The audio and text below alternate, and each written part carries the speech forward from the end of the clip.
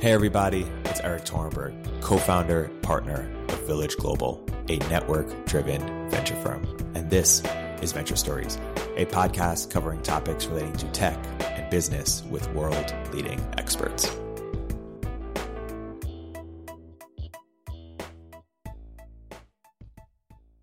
Hey everybody, welcome to another episode of Venture Stories by Village Global. I'm here today with a longtime friend, very special guest, Justin Mares, founder of Kettle on Fire and Perfect Keto. Justin, welcome to the pod. Thanks for having me, man.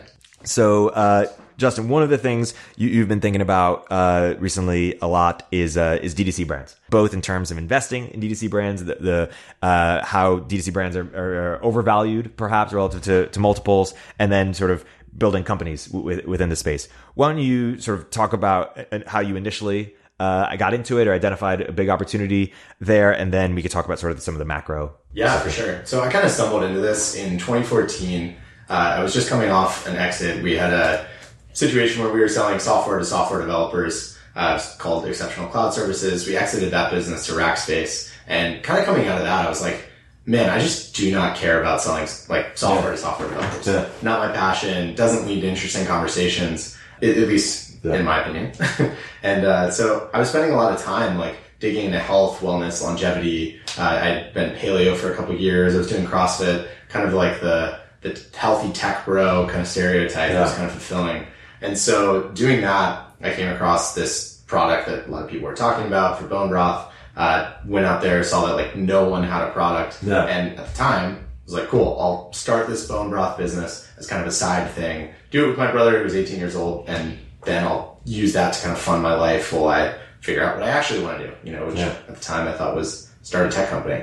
And now 4 years later, Kettle on Fire is like a very real business. We've grown super fast, especially in the CPG world. We're doing tens of millions in revenue and, doing quite well. And so through that experience and then launching another brand called Perfect Keto that we launched about almost 3 years ago now, kind of have formed an opinion around not only health and wellness, but just like what it's like to build and launch a direct consumer brand in today's kind of landscape. Which is interesting. And well, maybe just zooming out, like what's it like being a healthy tech bro? Yeah. I'm just kidding. What sort of unique insights do you think enabled you to build Kettle on Fire and the Perfect Keto? Or like, what do you think you sort of uniquely, you and your team uniquely understand about building DTC brands? Yeah, I think that the core insight or core thing that I believe is like, if you look at the landscape of publicly traded CPG companies, like the companies that are responsible for 90% of the calories that people put in their bodies, a lot of these brands are not thinking about the health of the consumer in any way. Like sort of there's an extent to which Pepsi sells you a Pepsi for $1. And their ability to do that is because they don't have to get exposed to any of like the negative externalities that they're creating by fucking up your health. You know what I mean? Like their ability to sell soda at such a cheap price is because they externalize the bad things about that Pepsi on the US healthcare system and don't have to internalize that. And so I think these brands like right now, and if you want, I can get into the history of why this is, but I think that these big CPG companies right now are just structurally built to make their average consumer worse and not healthier. Yeah. So, and has it always been like that? Or unpack some of the history behind it. Yeah. So basically, like, call it 40 years ago, these mega CPG conglomerates like kind of changed from being somewhat family. There was some family ownership. There was a different kind of like corporate governance mindset. And then sometime in the 70s or 80s, the sort of Wall Street ethos switched from building like good business, but to really, really increasing shareholder value. Like that was the thing. And the metric that they focused on was dividends per share. And so what all of these big CPG businesses did that you kind of see is all these guys have been around for 100 plus years.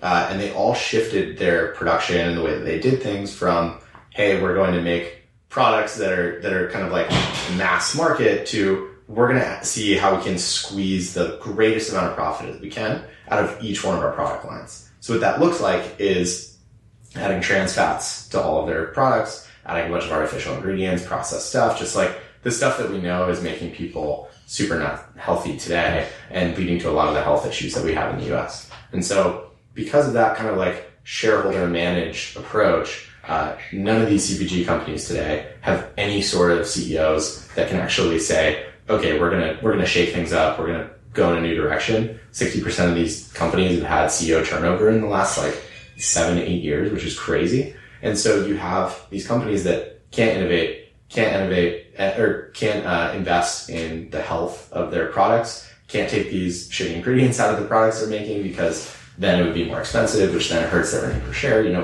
which kills their stock price. And they don't have leadership that believes they can accomplish anything. Yeah. So they're sort of structurally stuck and unable to do anything that would lead to better health outcomes for people, which as the market is moving more towards the health and wellness, that's something really important that these guys just can't respond to. And if you were a power player at one of these companies, what would you do? Or is it just DOA? There's nothing to get. Yeah, I mean, I think I would do a lot, but it depends on the incentives are so tough right now. Yeah.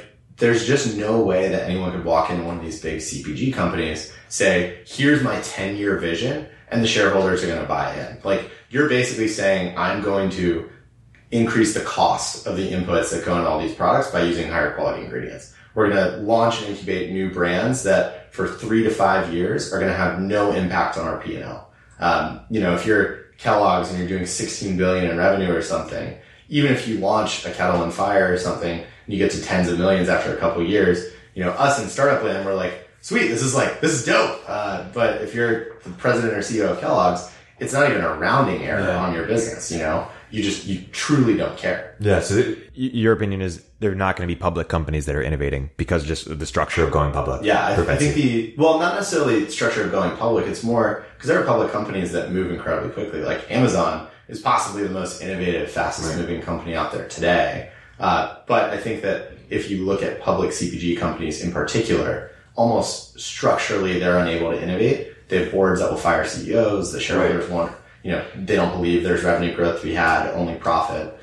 And I think that the incentives are just set up that no matter who or how good a person you put in there, they're just going to be set up to fail because they'll get churned out by their board within. Right. But what's different about the incentives for Amazon being a public company than, a CPG company being a public company? I think that part of it is that big CPG, there's almost no ownership at the CEO level. These are truly companies that are owned by shareholders by and large. Amazon, there's Facebook, you see kind of these founder CEO figures that still have controlling shares, and they've managed to grow the hell out of these businesses over the last, 20 years. If you've compounded these businesses and taken Amazon from, I don't know how big they were when they went public, but to the largest company in the world at one point, you kind of get a lot of forgiveness by shareholders, But if you're the CEO of Campbell's and you guys have been shrinking 2 to 3% for 10 years, you just don't have a whole lot of runway, and shareholders don't really believe them, and they're okay, I'm going to turn this around. Yeah. And so, in 2014, you didn't know that much about food, right? I knew about it as a kind of health interested consumer. Yeah, but not on the operational side. And now you're the Elon Musk of CPG. you're a power player in CPG. What do you think has enabled you to do that? Is it sort of you identified a category or a couple categories of things that were, on the rise before others did? Or is it that you wrote the book Traction, obviously, so you understood growth. Is that you understood distribution channel way better than other people did, or both, or something else? Or? Yeah, I think it's a combination of those things. Kind of back to what I was saying, I think big CPG, which is effectively the people that everyone is competing with when you're starting a food brand, is a big CPG brand. So like I said, these guys can't innovate very well. It's not meaningful for them to innovate. And so what they've done is they've left all of the growth opportunities in new and emerging categories for some other new entrants to chase. Campbell's wasn't going to launch a bone broth until it's a $500 million category. And so what that means is one, I think that brands like ours are able to launch and quickly take advantage and scoop up a bunch of the demand for some of these things like keto, like bone broth, like better for you products that big CPG is just not meeting. And then the second thing is I think that over the last couple of years, it's been actually feasible to build a brand online via direct consumer, via selling on Amazon, all these kind of vehicles.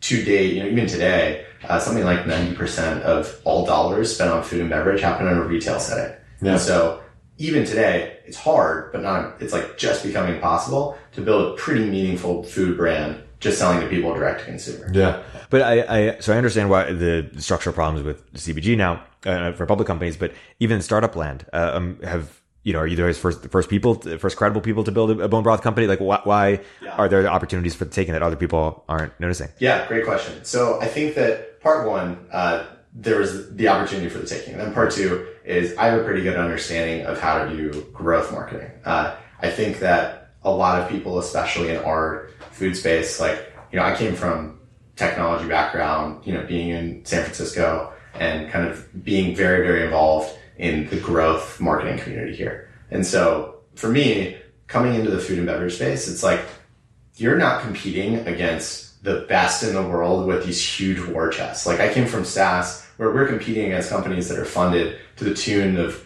hundreds of millions of dollars. They're paying people 7-figure salaries to figure out how to grow and build enterprise value of these startups. Moving into food, like when we started Kettle on Fire, our two competitors were a husband and wife team that owned a CrossFit gym and were like selling bone broth as a part-time job. And then another husband and wife team that were like nutritionists as their full-time job selling bone broth on the side. So it's just it's a completely different set of skills and type of operator that you're competing against. And what that meant for us is like our ability to build a direct consumer business. And we hired all people that had worked in marketing and technology. We could just build a faster business. We understood online. We understand payback periods. We were pretty analytical. We could just move a lot faster than a lot of the other companies that are kind of out there. What channels have you found are most effective or most successful for this type of company? Yeah, I think that's changed a lot. When we started, influencers was probably the biggest one. Like you could email tons of these influencers who had small Instagram accounts or maybe a YouTube channel or an email list and say like, hey, we'll pay you, 25% or 20% of whatever you sell if you email your list about our product. A lot of them were excited to do so. Today, it's kind of shifted. Influencers are becoming a crowded channel. There's a lot more noise. And so what's working better now for us is, on the online side is Facebook, but, we're actually seeing more of a business shift into like a retail environment, at least on the Kettle on Fire side. Like physical retail? Yeah, for sure. Yeah. Do people underestimate how big that is, or is that going to change over time, or what's the sort of future of retail? Yeah, no, it's a good question. I think about this a lot. I think it is going to change somewhat. Like if you look at apparel, for example, apparel or supplements might be a good comp. Like even in those categories, it's anywhere between 50 and 70% of dollars spent in those categories are done so in brick and mortar retail. Food is 90-10 right now. So you can see like, okay, that there's probably a path where e-com and food and beverage will go from 10% to 15% to 20%, something like that. However, though, I think that there are some trends that make me kind of bearish on DTC and e-com in general. One, if you think of like Facebook and Instagram as sort of the new distributors of our day, where you have to pay them in order to access a customer, kind of like you have to pay a distributor to get on shelf at Whole Foods or at Safeway. The ad costs and the inventory for Facebook and Instagram is going way up, like tremendous amounts over the last 5 years. And the second thing that I think is kind of a tough one is if you talk to anyone who's in the direct consumer space, they will tell you that last mile is the most expensive component of doing any sort of fulfillment. Like if you ship and you have a warehouse in Chicago and you have a customer in LA, getting a box of your product from Chicago to LA from one warehouse to another, relatively cheap. Like a lot of the cost has been stripped out of that. But getting it from an LA warehouse to someone's house, what's called last mile delivery, is actually very, very expensive. It makes up a huge percentage of overall fulfillment costs. And so I don't necessarily see that getting solved in the near future. And so you can kind of look at grocery stores in a way of being a place where consumers choose to get a lower price by doing last mile fulfillment themselves. I think that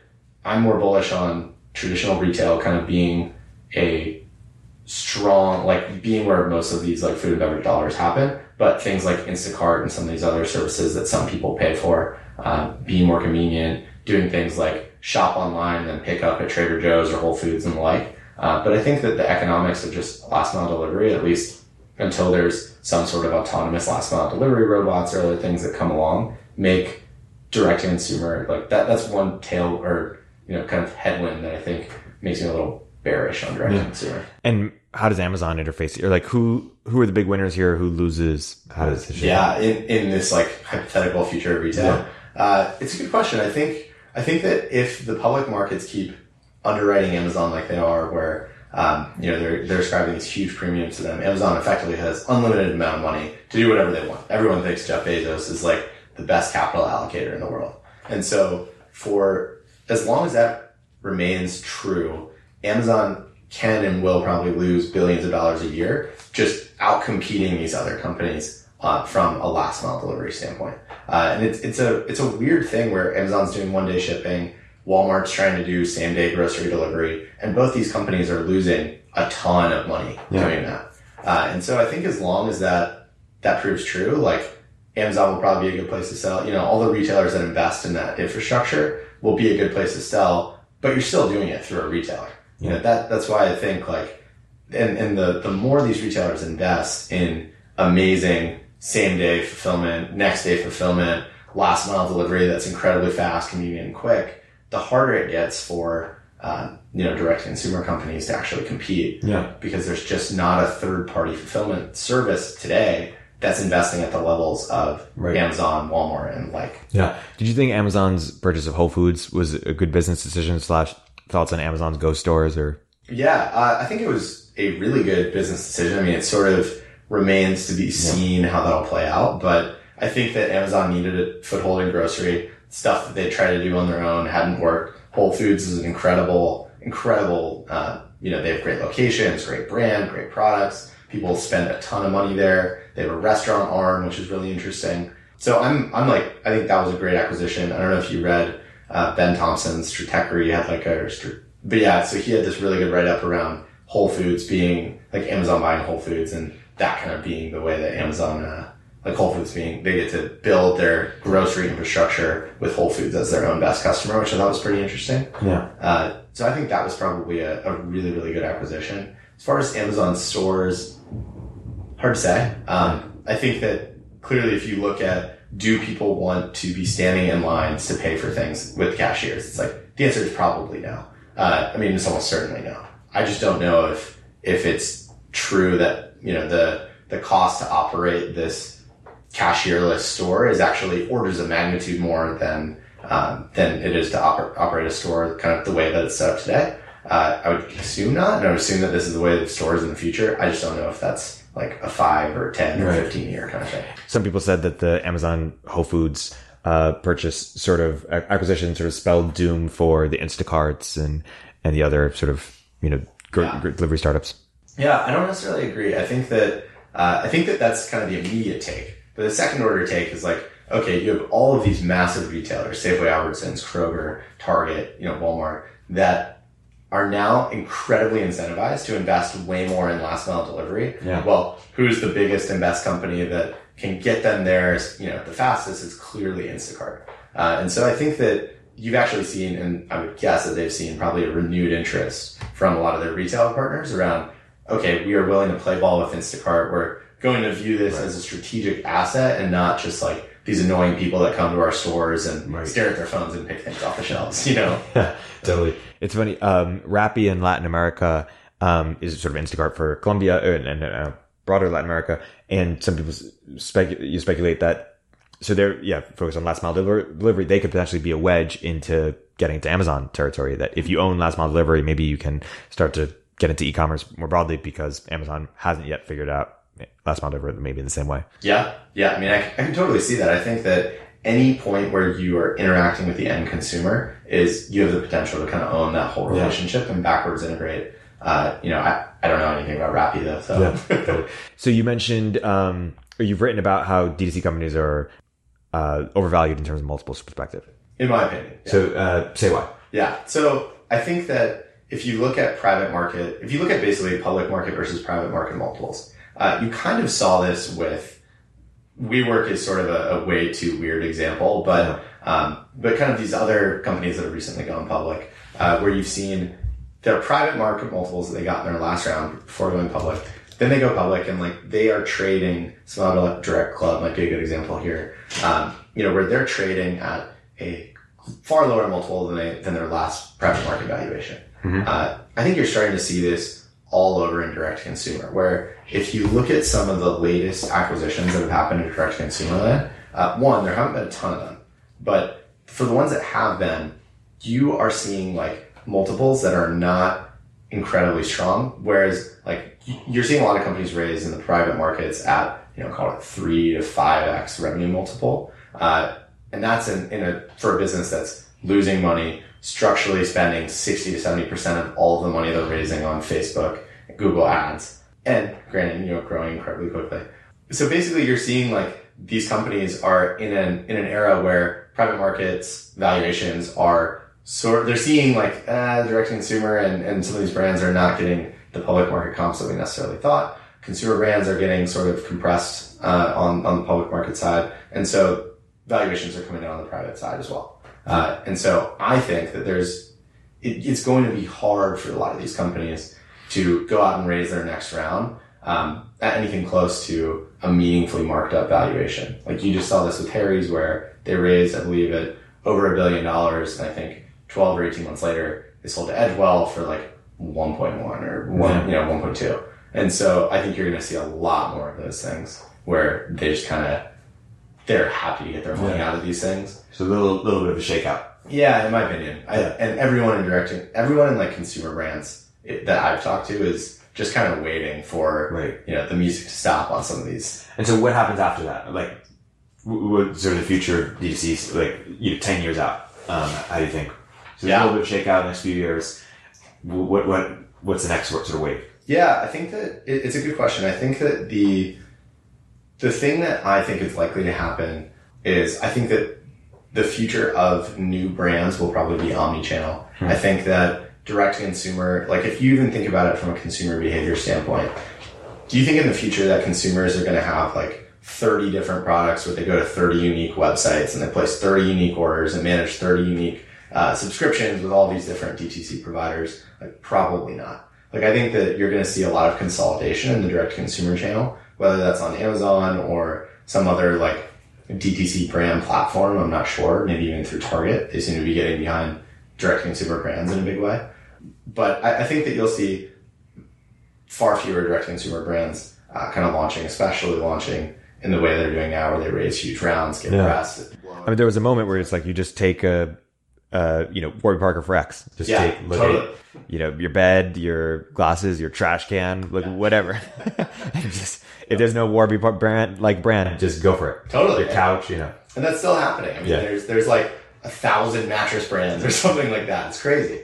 And so I think you'll see less of that happening. I think that you'll see brands realize that they need to run structurally sound businesses from a unit economic standpoint. And I think you'll see them moving into more channels. Like, retail, brick and mortar is still a huge percentage of where people spend money when they buy things. So I think you'll just see way more brands doing what Harry's did, going Target, moving into all of these different retailers. Then you will see pure play direct to consumer, kind of like an away luggage or something like that is doing today. Is Target fucked? Or like what happens to these like, mega sort of companies? Yeah, it's a good question.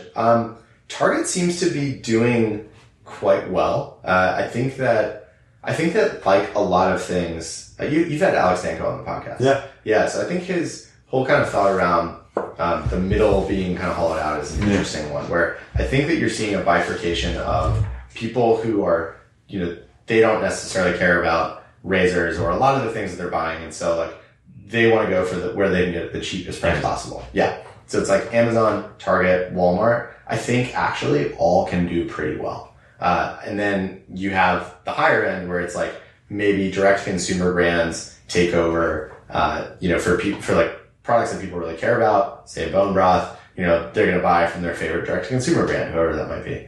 I think who's the middle? I think in the middle is department stores that are like retail aggregators that don't necessarily offer Macy's. Macy's, JCPenney, and I'm not a genius for saying this, like these guys are already getting crushed. Saks Fifth Avenue, things like this are going to have a really, really hard time. Yeah. And I think that effectively any like low level retailer aggregator that bases its strategic competency around we buy from all these brands and then sell to you is probably going to get completely killed.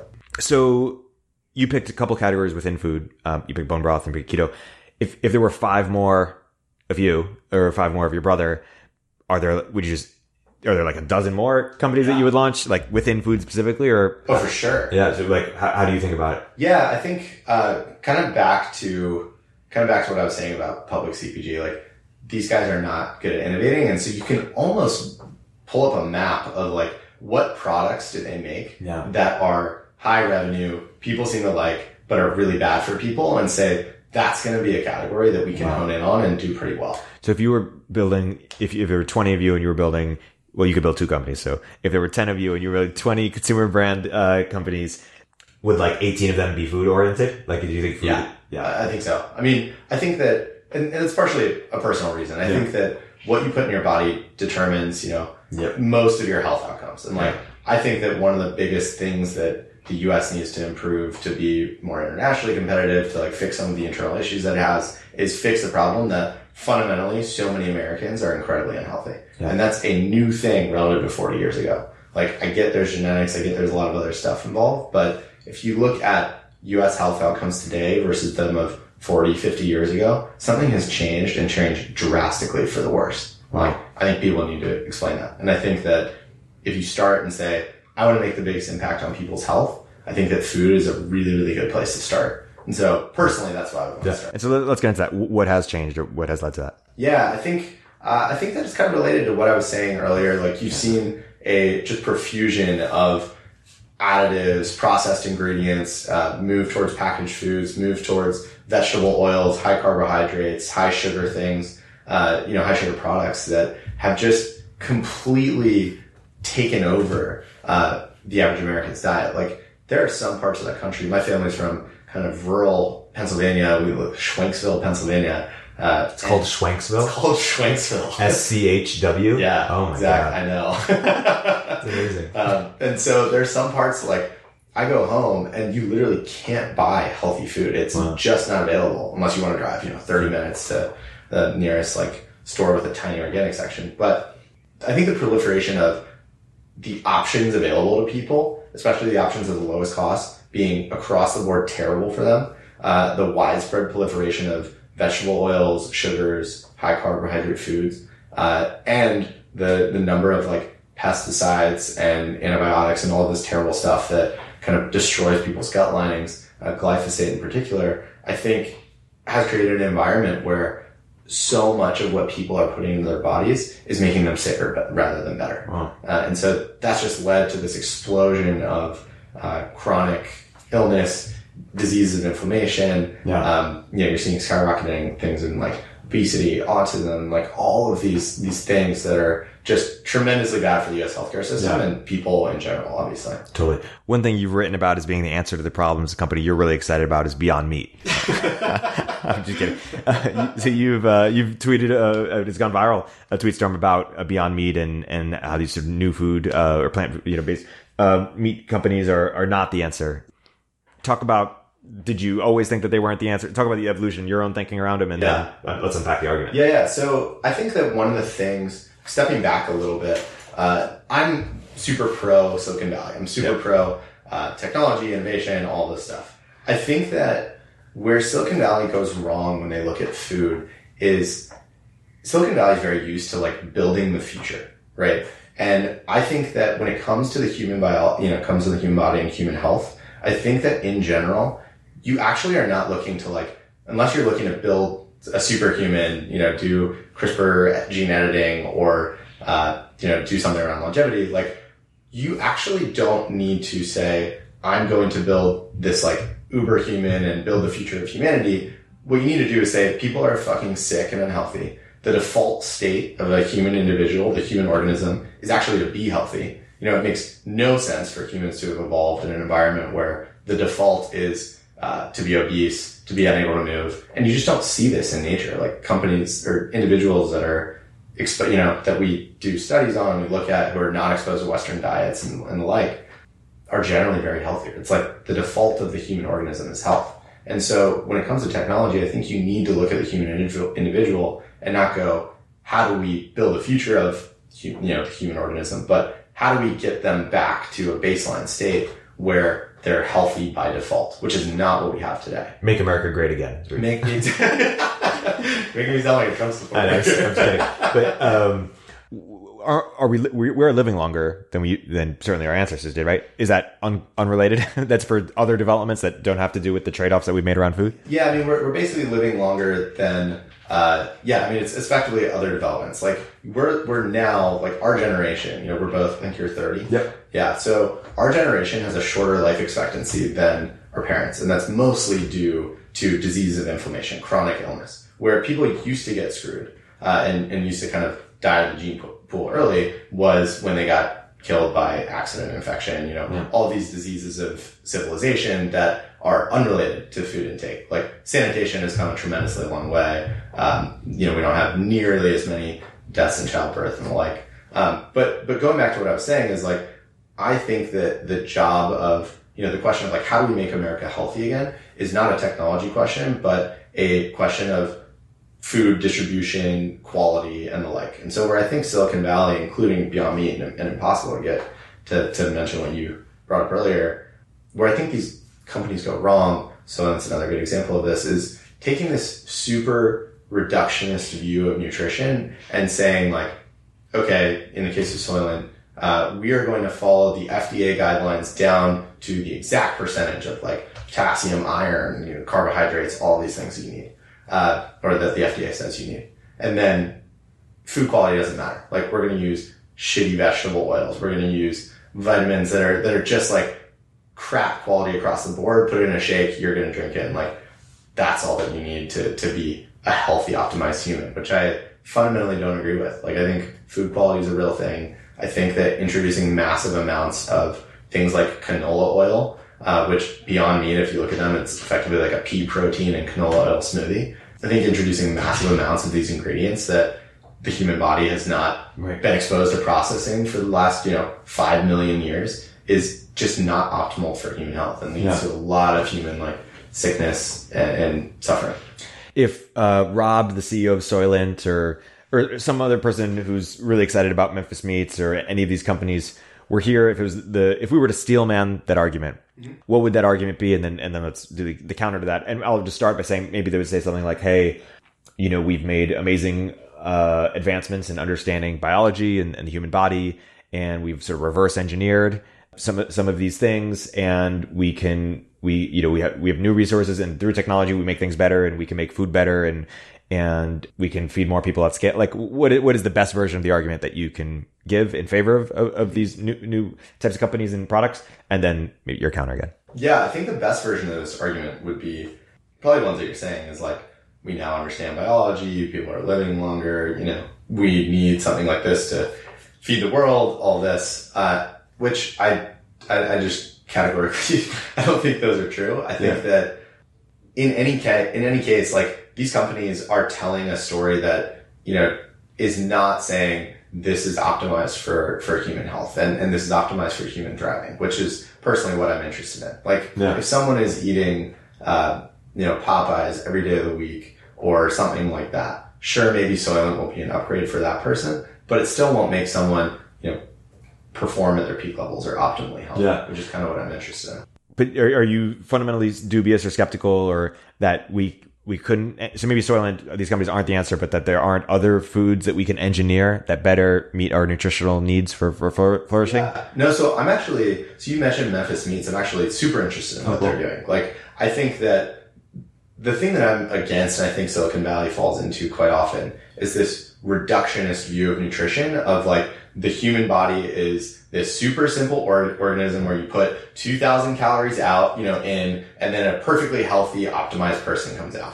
I think that that's how Soylent looks at the world of, like, you need a certain number of all of these ingredients, put them into the human body, out comes an optimized person. I think that the body is incredibly complex. It's a super complex system, and it's evolved to work with, eat, and digest and, like, thrive on a certain number of foods, of which canola oil and a bunch of these other shitty ingredients, massively high carbohydrates, huge amounts of sugar, like, just don't fall in that picture. So I think that, in the future, I'm totally supportive if, for me, the Memphis Meats question is more of a question of like, can they get the cost down, than anything. I'm not necessarily opposed to that and want to learn more about, lab grown meat and the like. As long as the cellular structure is kind of similar, that seems plausible from that standpoint. But I need to know more. It's more the reductionist approach to nutrition that I would say I'm not a fan of, and I think is pretty short-sighted. Right.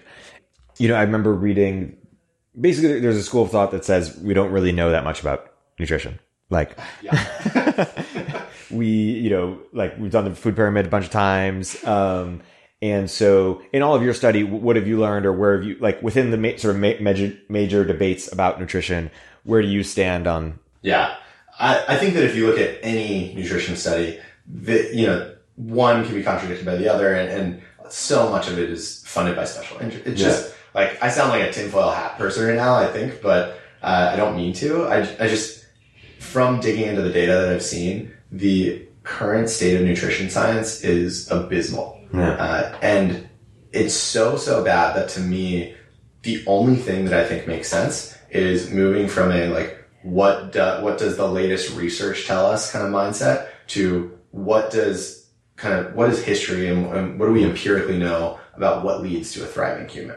And I think from the last 100 years of research, we can pretty definitively say that the Western diet, which is based on high amounts of carbohydrates, high sugars, highly processed foods, does not lead to a healthy, optimal, thriving society. So I tend to lean towards, I think, like a paleo approach, keto, that like maps to sort of I think that the paleo lens on how to eat foods that your body has been evolved to digest, process, that it's evolved to derive nutrition from. I think about health and wellness almost strictly through the lens of like, does this make sense from an ancestral kind of health perspective? Yeah. If that makes sense. Right.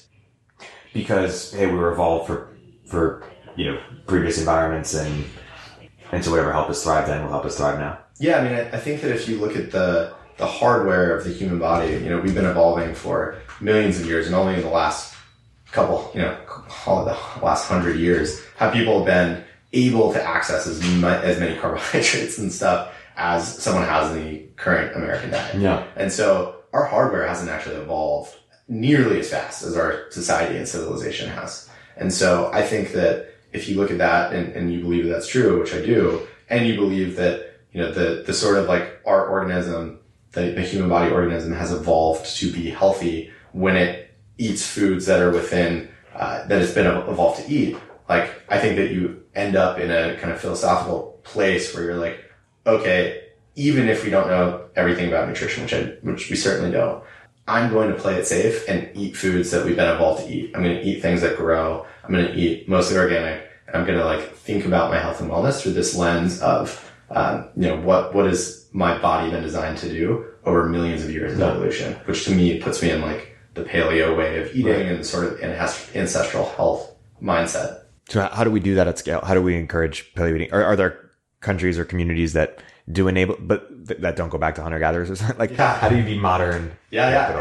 It's I think one of the big questions of today. I mean, it's funny enough, like Russia has committed to go fully organic by 2025. Like there's some countries taking super progressive steps. You can look at Europe. They've put a lot of prohibitions around types of sprays, pesticides, ingredients that you can and can't use in foods. Even Mexico has much stricter food safety standards than the US does around, can you use glyphosate? Can you use all of these, different pesticide sprays and the like, different ingredients in people's foods? And so I think that in general, unfortunately, being healthy takes a lot of work today. Like, you have to learn about food quality. You have to internalize this mindset that I'm talking about. You have to go to farmers markets. You have to care about your food quality. You have to, eat mostly organic. You have to eat low carbohydrate, low sugar if you unless you're an athlete or disagree with me, which is totally fine, or do well on high carbs. Some people do.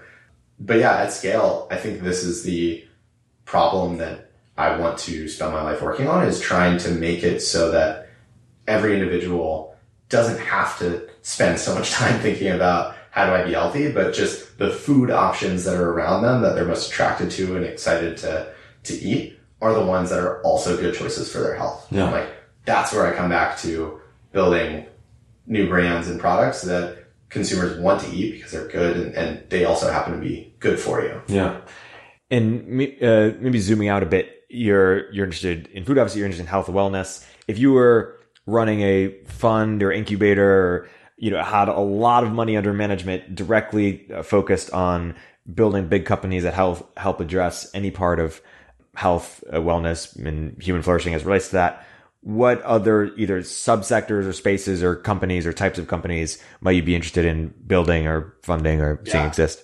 Great question. I think a couple areas. I think that agriculture is one that has a tremendous amount of potential. If you look at the average farmer, not using a whole lot of technology, the farming paradigm for the last 50 to 60 years has been super focused on how do you use pesticides, genetically modified seeds, how do you give Monsanto more money to improve your crop yields has been effectively the question. And I think that there's a tremendous amount of innovation that companies could do that take organic farmers and say, how do we give you guys the technology? Not like the monocropping, soybean, corn, and wheat growers, but how do we give these organic farmers technology that allows them to leverage what they have and get more yield per acre? I think that that's a fascinating area I'm really interested in.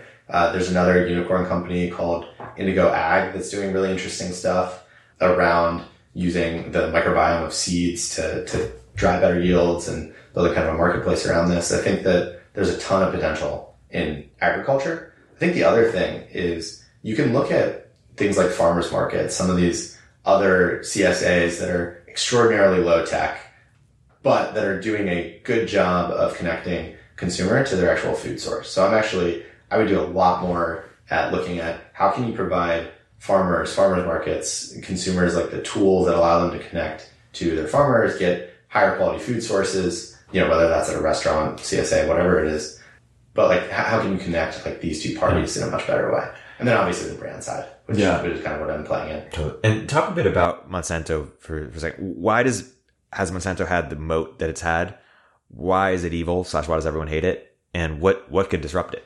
Yeah, I mean, I think that you're starting to see it get disrupted a little bit, but the moat, I mean, it's effectively they've developed an incredible library of intellectual property that they use and sue anyone that gets close to them. They've invested a ton of money in seed, spray, fertilizer, R&D. They spend huge amounts on lobbying every year. And effectively what they've done is they've created a system where many farmers are reliant on Monsanto for buying their seeds, buying their fertilizers, buying their sprays. And if you've planted the same seed for 10 years, your crop yields are going down. You've been spraying the same field for 10 years. You're kind of out of luck. It's not like you can transition overnight to a different way of growing.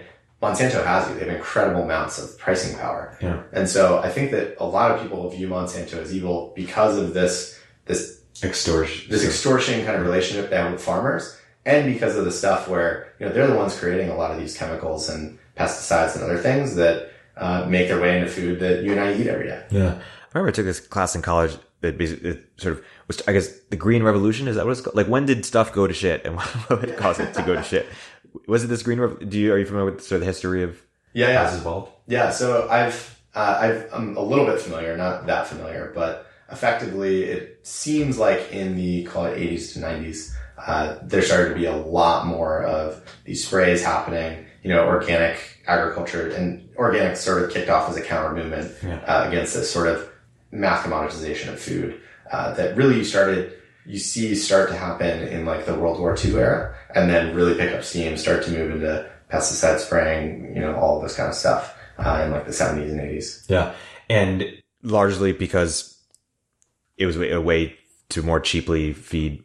I mean, the yields were there. Like the thing that's interesting with agriculture in my mind is that, and you see this in humans too, like you can make short-term trade-offs and make tremendous gains. Yep. But over the long term, those negative externalities that you're kind of ignoring, like, hey, we've sprayed all of our crops and we've gotten better yields for 10 years. Now it's year 11 and our yields are lower than they were when we started spraying. Our topsoil is depleted. Our crops are like getting wiped out by these pests that kind of evolve these superbugs that like to evolve to combat the pesticides that we've been spraying. And so you just expose yourself to more and more negative externalities the longer you go about doing things in a certain way.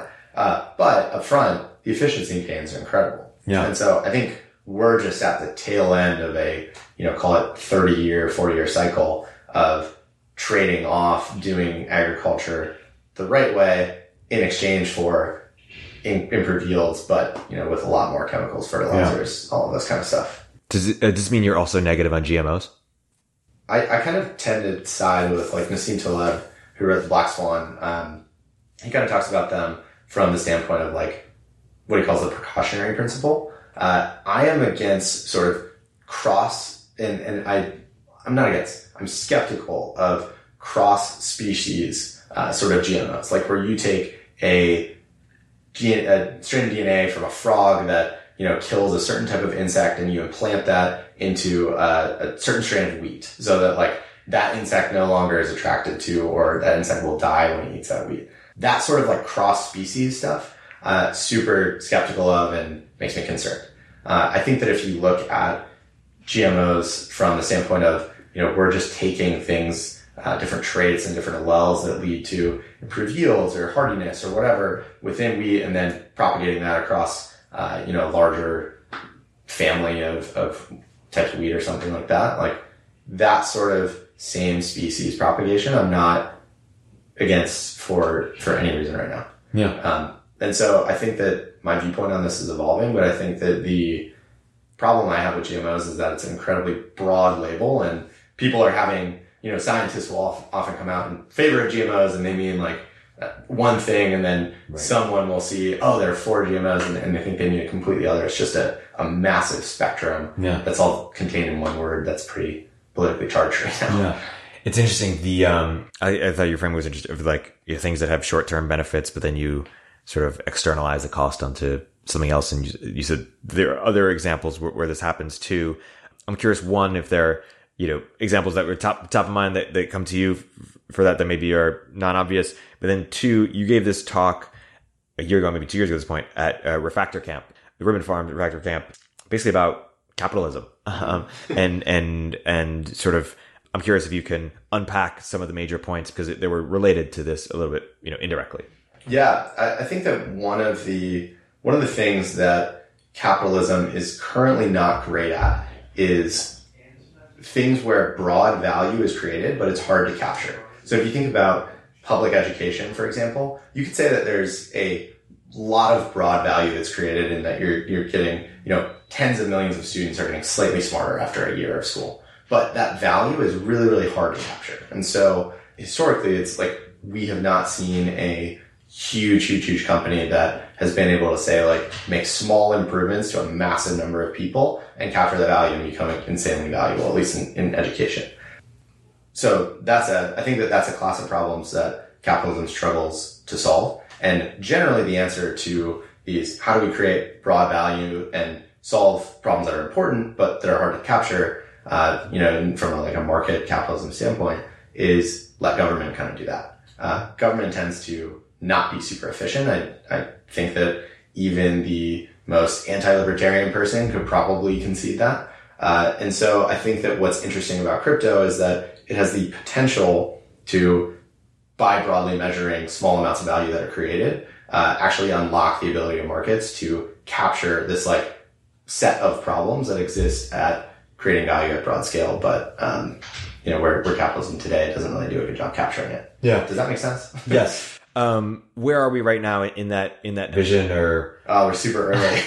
Yeah. I gave my crypto talk in 2017 when like Bitcoin was pumping like crazy, I think that we're super early. And so what does the world look like in a world where that happens? I think it looks a lot like today, except that the sectors of today that have gotten more expensive, that feel like capitalism is broken, healthcare, education, housing. I think ideally those sectors sort of have market forces unleashed on them, and that means driving costs down, innovation goes up, outcomes for humans are better than they are today. Like, that's my hope. I think that one of the things I'm most bullish on or interested in over the next decade or two is I think that the sort of race for national or international kind of supremacy is conditioned on how well different governments can get the power of markets to like serve them so that they can outcompete other governments. Like I think you see Singapore going from pretty backwards, not super wealthy place to one of the richest per capita countries in the world right now. And in my mind, that's mostly due to the fact that they've adopted a very pro-markets, pro-capitalism policies in some ways. Yeah. And I think that there's a lot of potential to unlock massive amounts of wealth over the next, several decades just by doing a better job of unleashing human creativity in these areas that currently feel kind of stagnant. The interesting thing about Singapore is also authoritarian in some ways. Totally. In some sort of social ways. To ensure, good behavior. No, it's a very interesting place. I'm not a staunch libertarian and markets solve everything person. I think that, but I do think in industries and situations where a lot of human inertia is wrapped up in politics, there's tremendous potential to have some markets just pull innovation out of these sectors that haven't seen much. The two big questions I have around markets. One is the environment. Basically, I read Jeffrey West's book Scale, and he says, hey, markets are inherently unsustainable, and that you just keep having to, you exponentially innovate until there's some singularity and they're sort of at odds with a stable environment, because it's too complex of a system, and you're imposing sort of a complicated problem set around a complex thing that you can't really reduce. There's so many moving parts, and markets reduce value or reductions inherently. And then there's the other argument. Andrew McAfee just came out with a book called More from Less, that the only way out is through. You can't go back to where we used to be, and you need to innovate your way through this. And so better energy, cheaper, and that we've already done this, or we already started to decouple resource usage from consumption, and that we're sort of using less or using more for less than we used to. That's sort of one big question. The environment. The other question is more similar in terms of in Silicon Valley they say measure what matters. That's sort of the John Doerr quote. But what truly matters in life, like the most meaningful moments in your life, aren't can't really be measured, and in fact are somewhat cheap. Like money is a commodity. Money makes everything equal. If you only spend time on what you can measure, because if you don't measure, it won't matter. If you only spend time on what you can measure, then you won't spend time on what you can't measure. But if you measure it, you somewhat cheapen it. So is the answer to have metrics for everything? Is the answer to just acknowledge that these things, interpersonal relationships between people and environment can't really be put into a metric, and thus you find another way to value them? Those are sort of my two hang-ups on what we do there. Yeah. What do you think? Yeah, I tend to agree with Andrew McAfee that the only way out is through. I think that any situation, any person who's markets don't work, there's a structural issue here, they sort of in my opinion, and I could be missing something, but the reason that I don't think that is a really valid critique is because in order to solve that, it sort of presupposes the existence of some crazy higher power that can just say, no more development from here on out, no more markets, no competition, no desire to get an edge over another company, another individual, another whatever. I think effectively, as long as humans are status-seeking animals, which I don't see that changing anytime soon, markets are just a function where people get to compete for status. That's effectively all a market is. Am I making a better product than you? Does someone else want to buy this thing? And I think that as long as those things exist, there's just no other way that we're going to get through this problem than innovating at a faster pace. I think the only other way that we can try and fix some of these things is by measuring some of the negative externalities that are created in the kind of path of trying to innovate, trying to do more. If you said, I think carbon credits are a pretty good example here of, okay, we are broadly saying for industries and countries that are pro carbon credits, we're basically saying you can do whatever you want. You can make steel, you can manufacture cars, we can do whatever. But there's this other cost, which is borne by the rest of the populace at large in the form of, environmental degradation. So in order to offset that, we're going to force that you buy these carbon credits to capture somewhat this negative externality that previously you were kind of just like free riding on. So I think that we're going to develop more and more systems like that, especially as things get easier to measure, as you mentioned. But I just tend to think align way more with the Andrew McAfee and accelerationist kind of point of view. Acceleration. Do you not worry about a singularity or? I personally don't think I can do anything to fix that. Like I can donate to Miri, maybe I've done a little bit of that, but I think my skill set and aptitude for things is totally not matched with preventing an AI apocalypse or something. Yeah. And you mentioned humans are status seeking, creatures. How do you think the difference between belonging and status? Is belonging just sort of like the positive sum framing of status? What is the difference between belonging and status? What do you mean?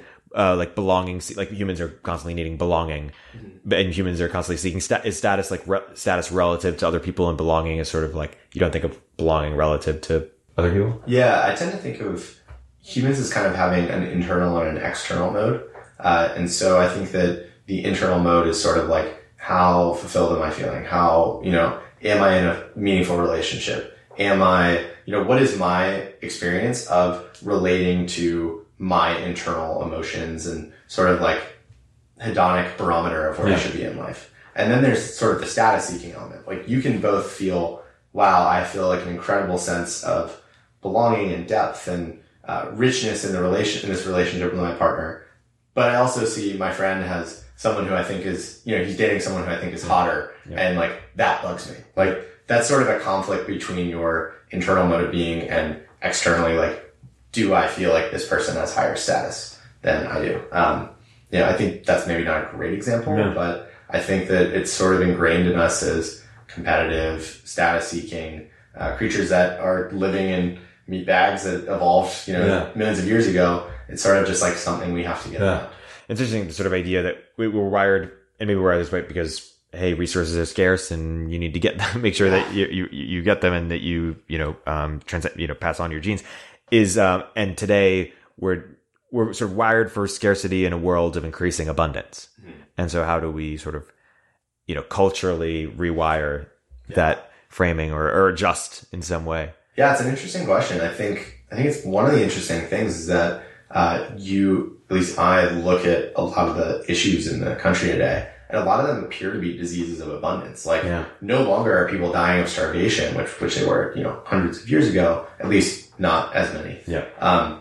But now the bigger public health issue is obesity. Yeah. You're seeing kind of the same thing of people were now just diseases of abundance are everywhere. People are making more money that's not making them happy. They're living in larger houses, which is separating them from people that they once cared about and would, share a small kind of living environment with. Yeah. There's just a lot of issues that I think stem from our scarcity mindedness.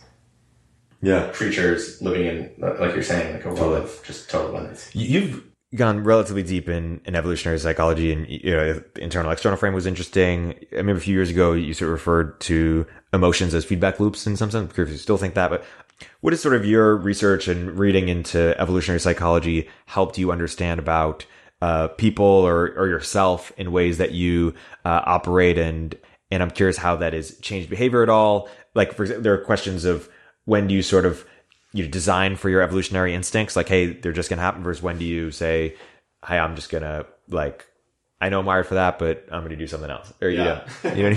Yeah. I mean, I think that's the eternal struggle of being human is totally. Kahneman's system 1 versus system 2 kind of always in conflict. And system 1 being what we're evolutionary designed to do. Yeah. System 1 being sort of your gut reaction of, you slighting me and me feeling getting angry versus system 2 being hey, let's discuss this in a nonviolent communication framework and work through stuff.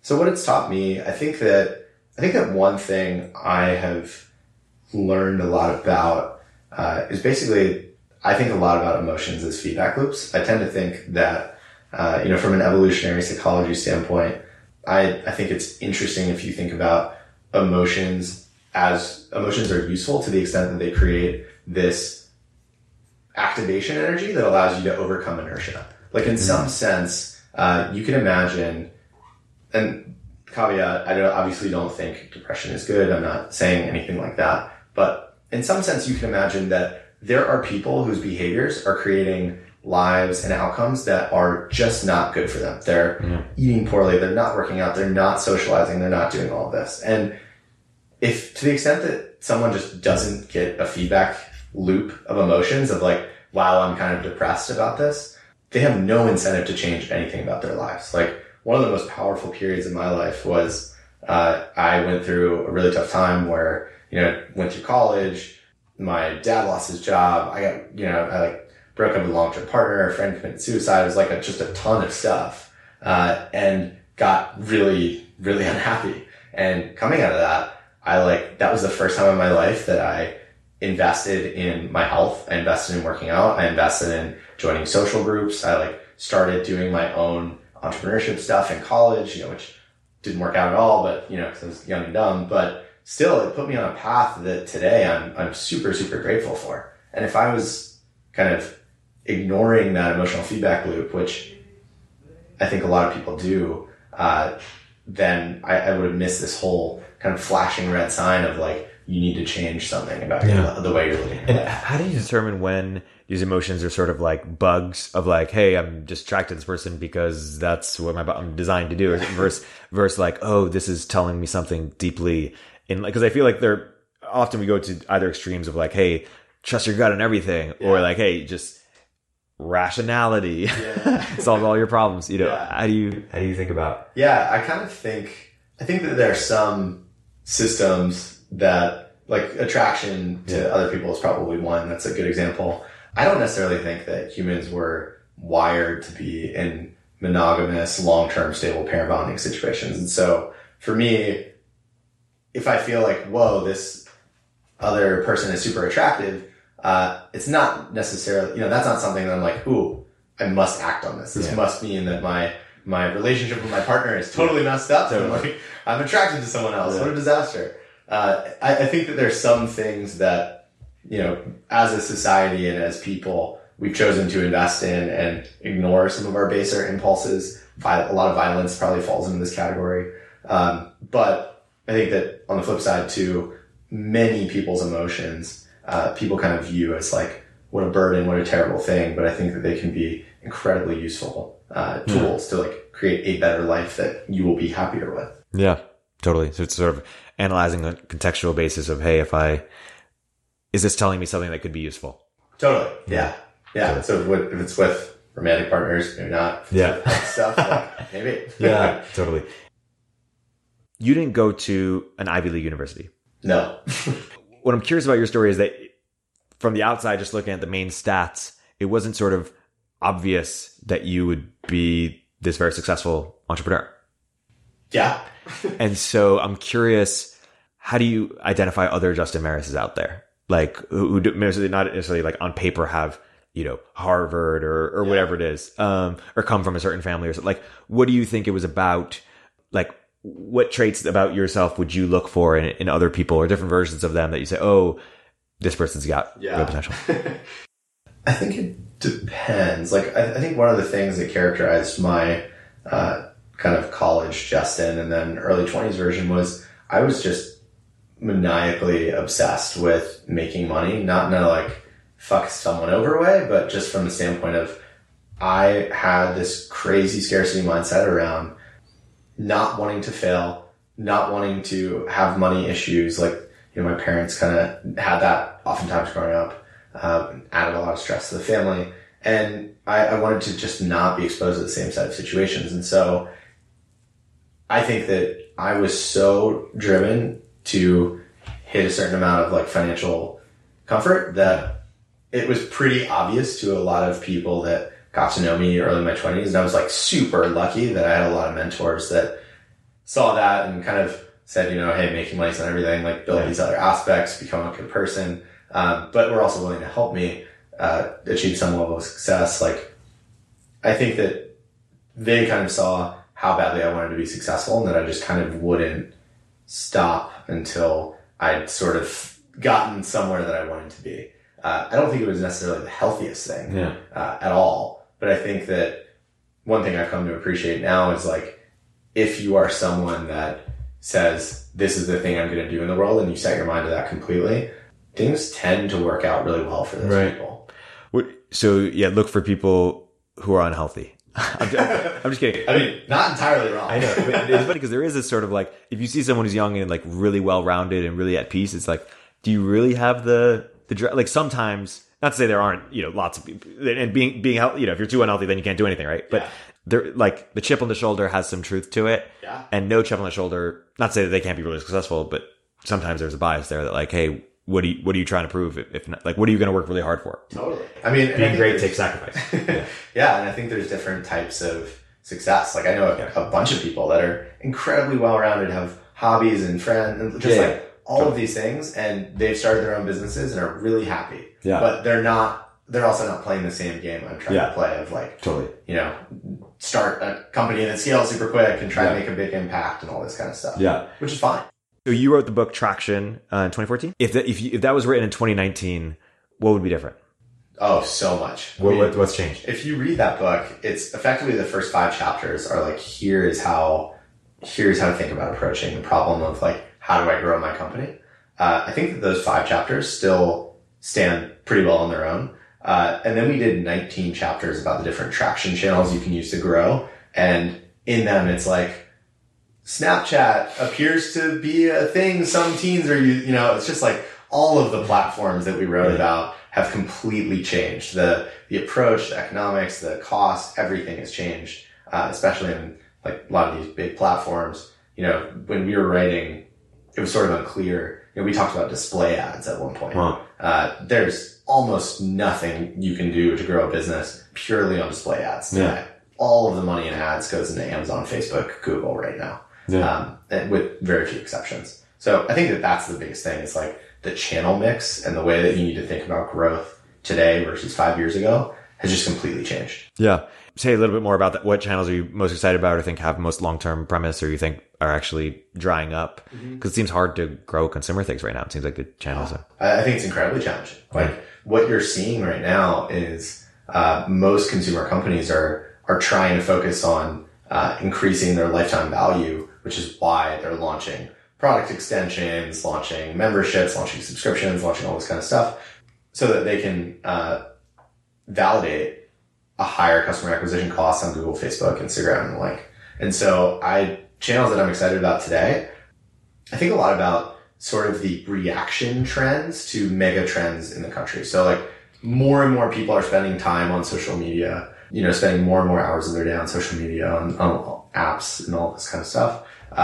What's sort of the reaction trend to that? I'm actually becoming really bullish on in-person communities, which the internet facilitates that really, really well. And I feel like there's just an explosion of opportunities to get engaged in person or virtual communities, that as a brand or as a marketer, you can kind of latch onto and say like, hey, you have an audience of people doing paleo stuff in San Francisco in this WhatsApp group or Facebook page or whatever it is.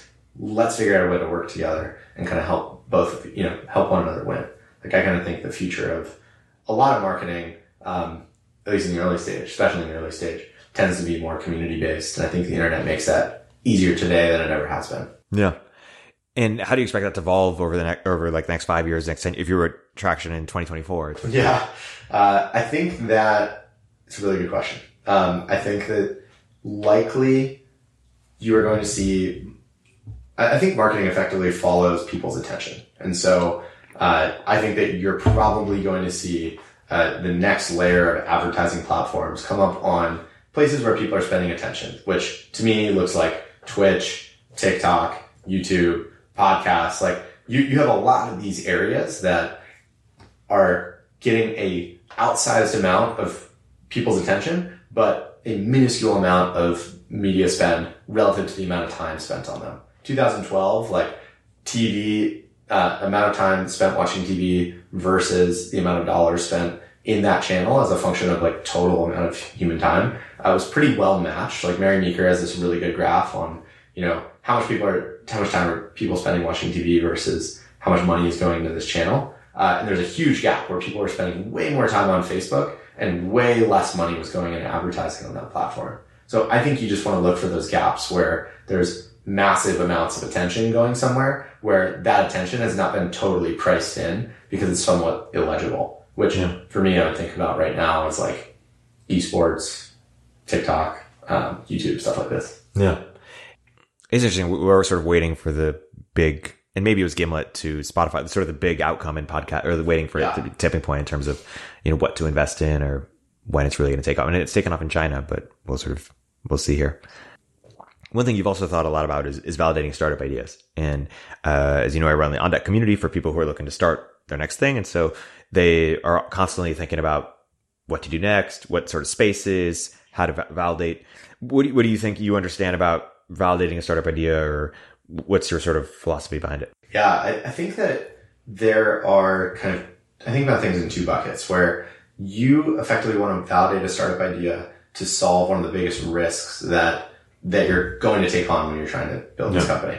For Kettle and Fire, our biggest risk was that there's actually not a market. No one wants bone broth except for Justin Bears, And so for us, what we did is we created a landing page, we bought ads, we drove people to this landing page that was selling a product that didn't exist yet.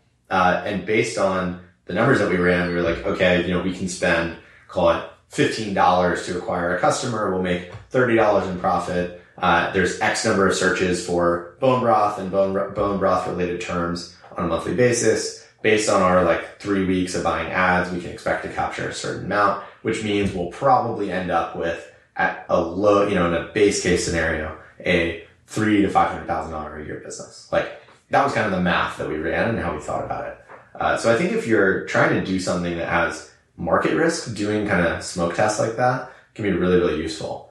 I also though think that there are other companies like Opendoor where it's that's not really a market risk problem as much as it's a execution and fundamental unit economics problem. And so I would validate that company in a very different way. How would you think about validating that type of company? Not Opendoor specifically, but execution risk companies. So execution risk is almost all about people and the amount of funding that you can throw at something, at least in my naive opinion, having not done one of those companies. I think that the second piece I would think about is just look at the core economics of the industry. Who's making money here? Where's the profit coming from? Where's your advantage relative to competitors in the space? And I would talk to as many smart people as I can saying this is what I think is happening in this industry.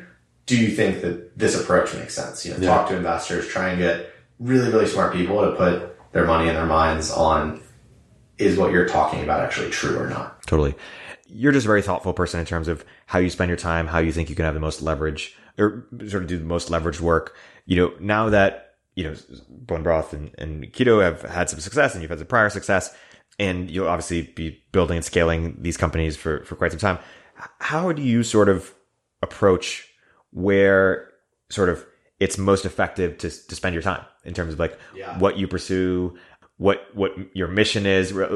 How do you sort of thought about that or evolve that over time? Because it can be sort of a bit daunting in that, is my, do I need to solve climate change? Do I need to prevent AI from taking it? There's just so many things existential crises, to solve, longevity, right? Totally. How do you even approach that? Yeah. I mean, I think for me, this has been kind of an emerging thing I've been learning about. I stumbled into doing Kettle and Fire 4 years ago. This is not this was not part of my grand plan.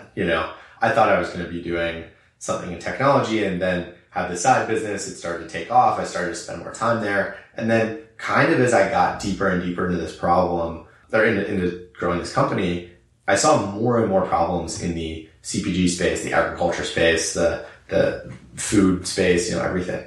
And so now I kind of think about things from the standpoint of, where am I uniquely capable of doing something?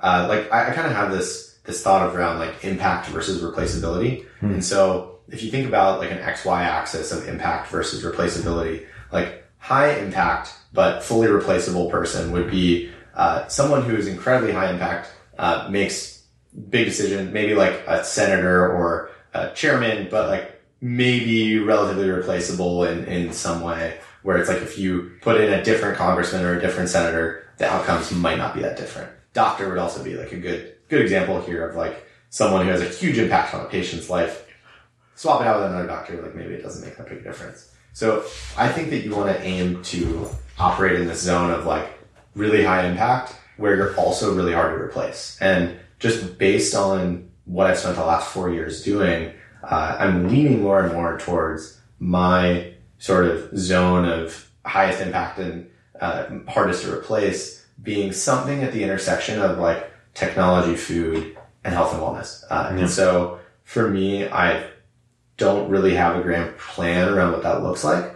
As much as I just want to spend time in that space, kind of chasing down opportunities I think are compelling that also help improve the health wellness of people in the US by potentially fixing a small chunk of the food system. Yeah.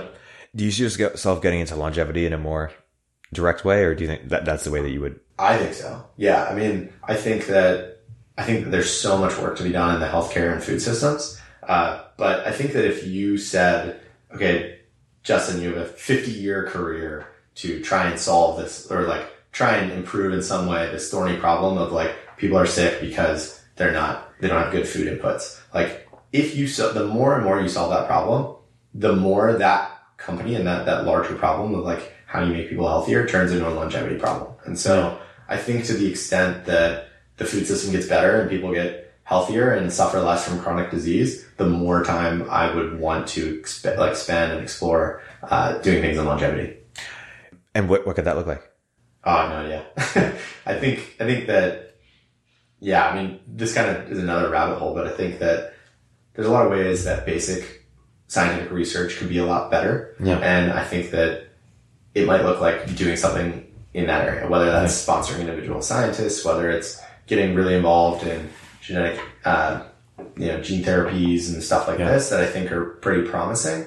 I don't know, but that's kind of what I think about right now. Let's go down a little bit this rabbit hole. You have sponsored some research. Yeah. Maybe talk about some of the research that you sponsored. Why, out of all the research you could sponsor, you funded that, and maybe where science is broken and how you think it can be fixed. Yeah. So I'm no expert on like where science is broken. I don't really have good thoughts around how it can be fixed yet. But I do think that there are relatively large number of people that want to do research, that have good ideas, but that are also not parts of mainstream academic institutions. And so can't get their research funded, can't spend time researching different things because they're not independently wealthy or whatever it is. And so I've funded now just 2 people, giving them like small kind of grants to work on a given project, that I thought was exciting. They were excited about it. It seemed plausible to me as a super unscientific,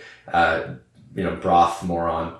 And just was like, cool. If you are struggling with, getting your living expenses covered, but you really want to chase down this thing that's kind of interesting, I would like to support that. And so I'm interested in funding the set of people that have interesting ideas from a research standpoint, but just no institutional backing that will allow them to get a grant or spend their time doing this. And can you say more about the ideas that they're pursuing and what you hope that comes out of it? Yeah. So this is way more of an experiment for me than anything. So, the 2 people I'm funding, like one is looking at basically the way that the microbiome, interacts when exposed to when someone takes psychedelics.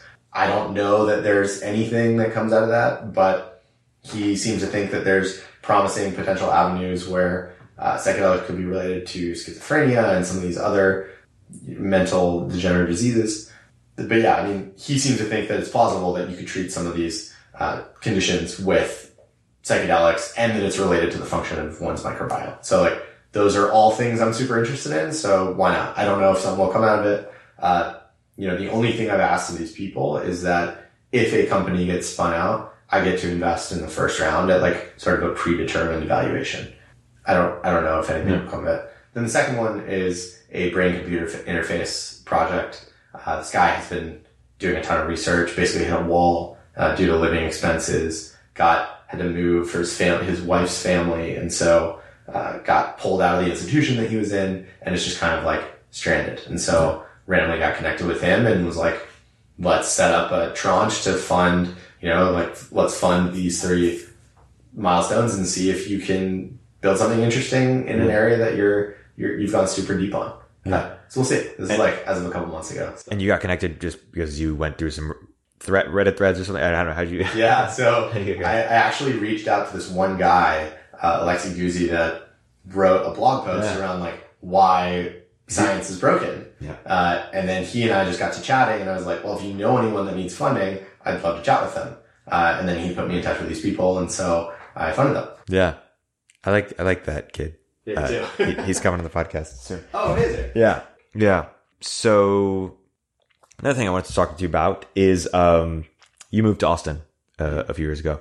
Are you a year ago? A year ago. Talk about first how you view San Francisco. Are you long San Francisco? Because right now there's sort of all this chaos. Yeah. You know, we just elected this sort of crazy person, like you, a Travis person.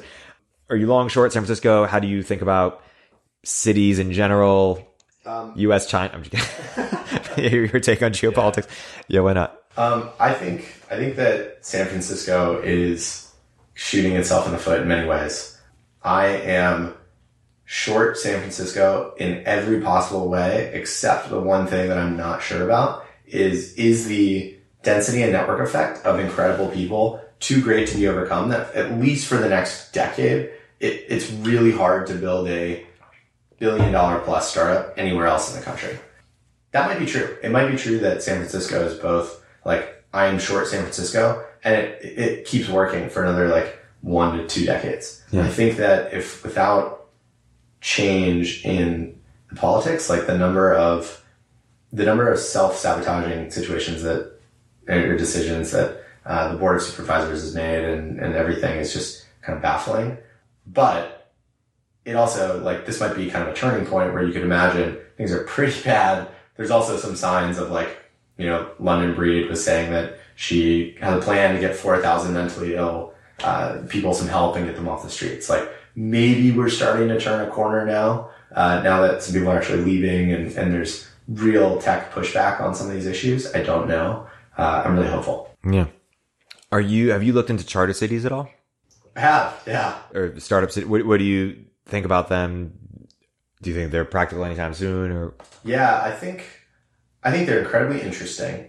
I think competitive governance is, in theory, something I'm incredibly curious about.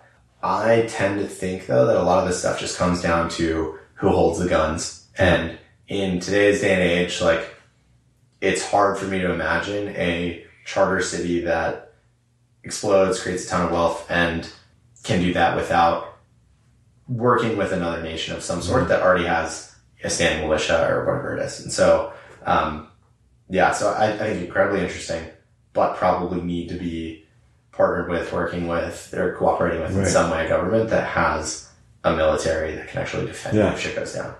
Did you read The Sovereign Individual? I did, yeah. So the idea that we become customers of governments instead of, or that they exist to serve us and they're markets for governance, and part of that being enabled by the decoupling of money and state, but then also sort of military and state. And we're seeing that a little bit right now. But is the turning point, who's got the guns? Like, at some point, aren't we like 3D printing guns and buying them with Zcash or something? Like, is that anytime soon or? Maybe, but I think that the technological arms race, like, as an individual, you're always going to be behind the technological arms race. And so, if as soon as we could 3D print guns, drone warfare exists where the Pentagon can, like, identify you, using AI and then, like, land a missile on your head. Like, you just can't outcompete. Like, the bigger the institution, the more they can spend on weapons research, which means that the biggest institutions will always have the best access to the best weapons. Is there a world in which, like, Facebook, Google, or Amazon, and now we're just off the reservation, but, like, private companies become as powerful as governments in some, or, like, threaten? You know what I mean? Yeah. I think potentially, but I think they're already doing that in some ways. It's just not warfare in the form that we're used to seeing it. Right. Like, in some ways, you could argue that, Facebook is more powerful than many branches of the U.S. government. Yeah. More powerful than some states in the U.S., like many states in the U.S. probably.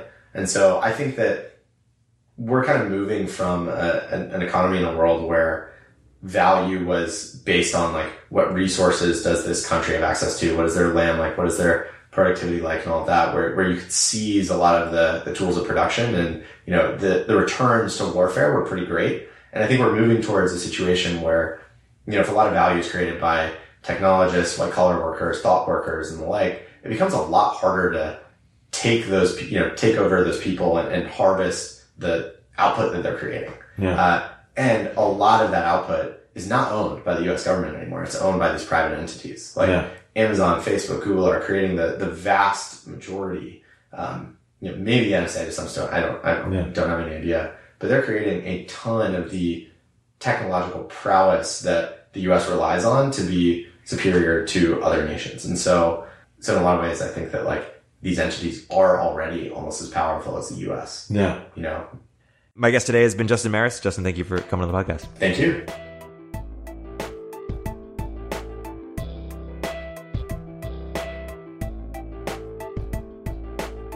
If you're an early stage entrepreneur, we'd love to hear from you. Please hit us up at villageglobal.vc/network catalyst.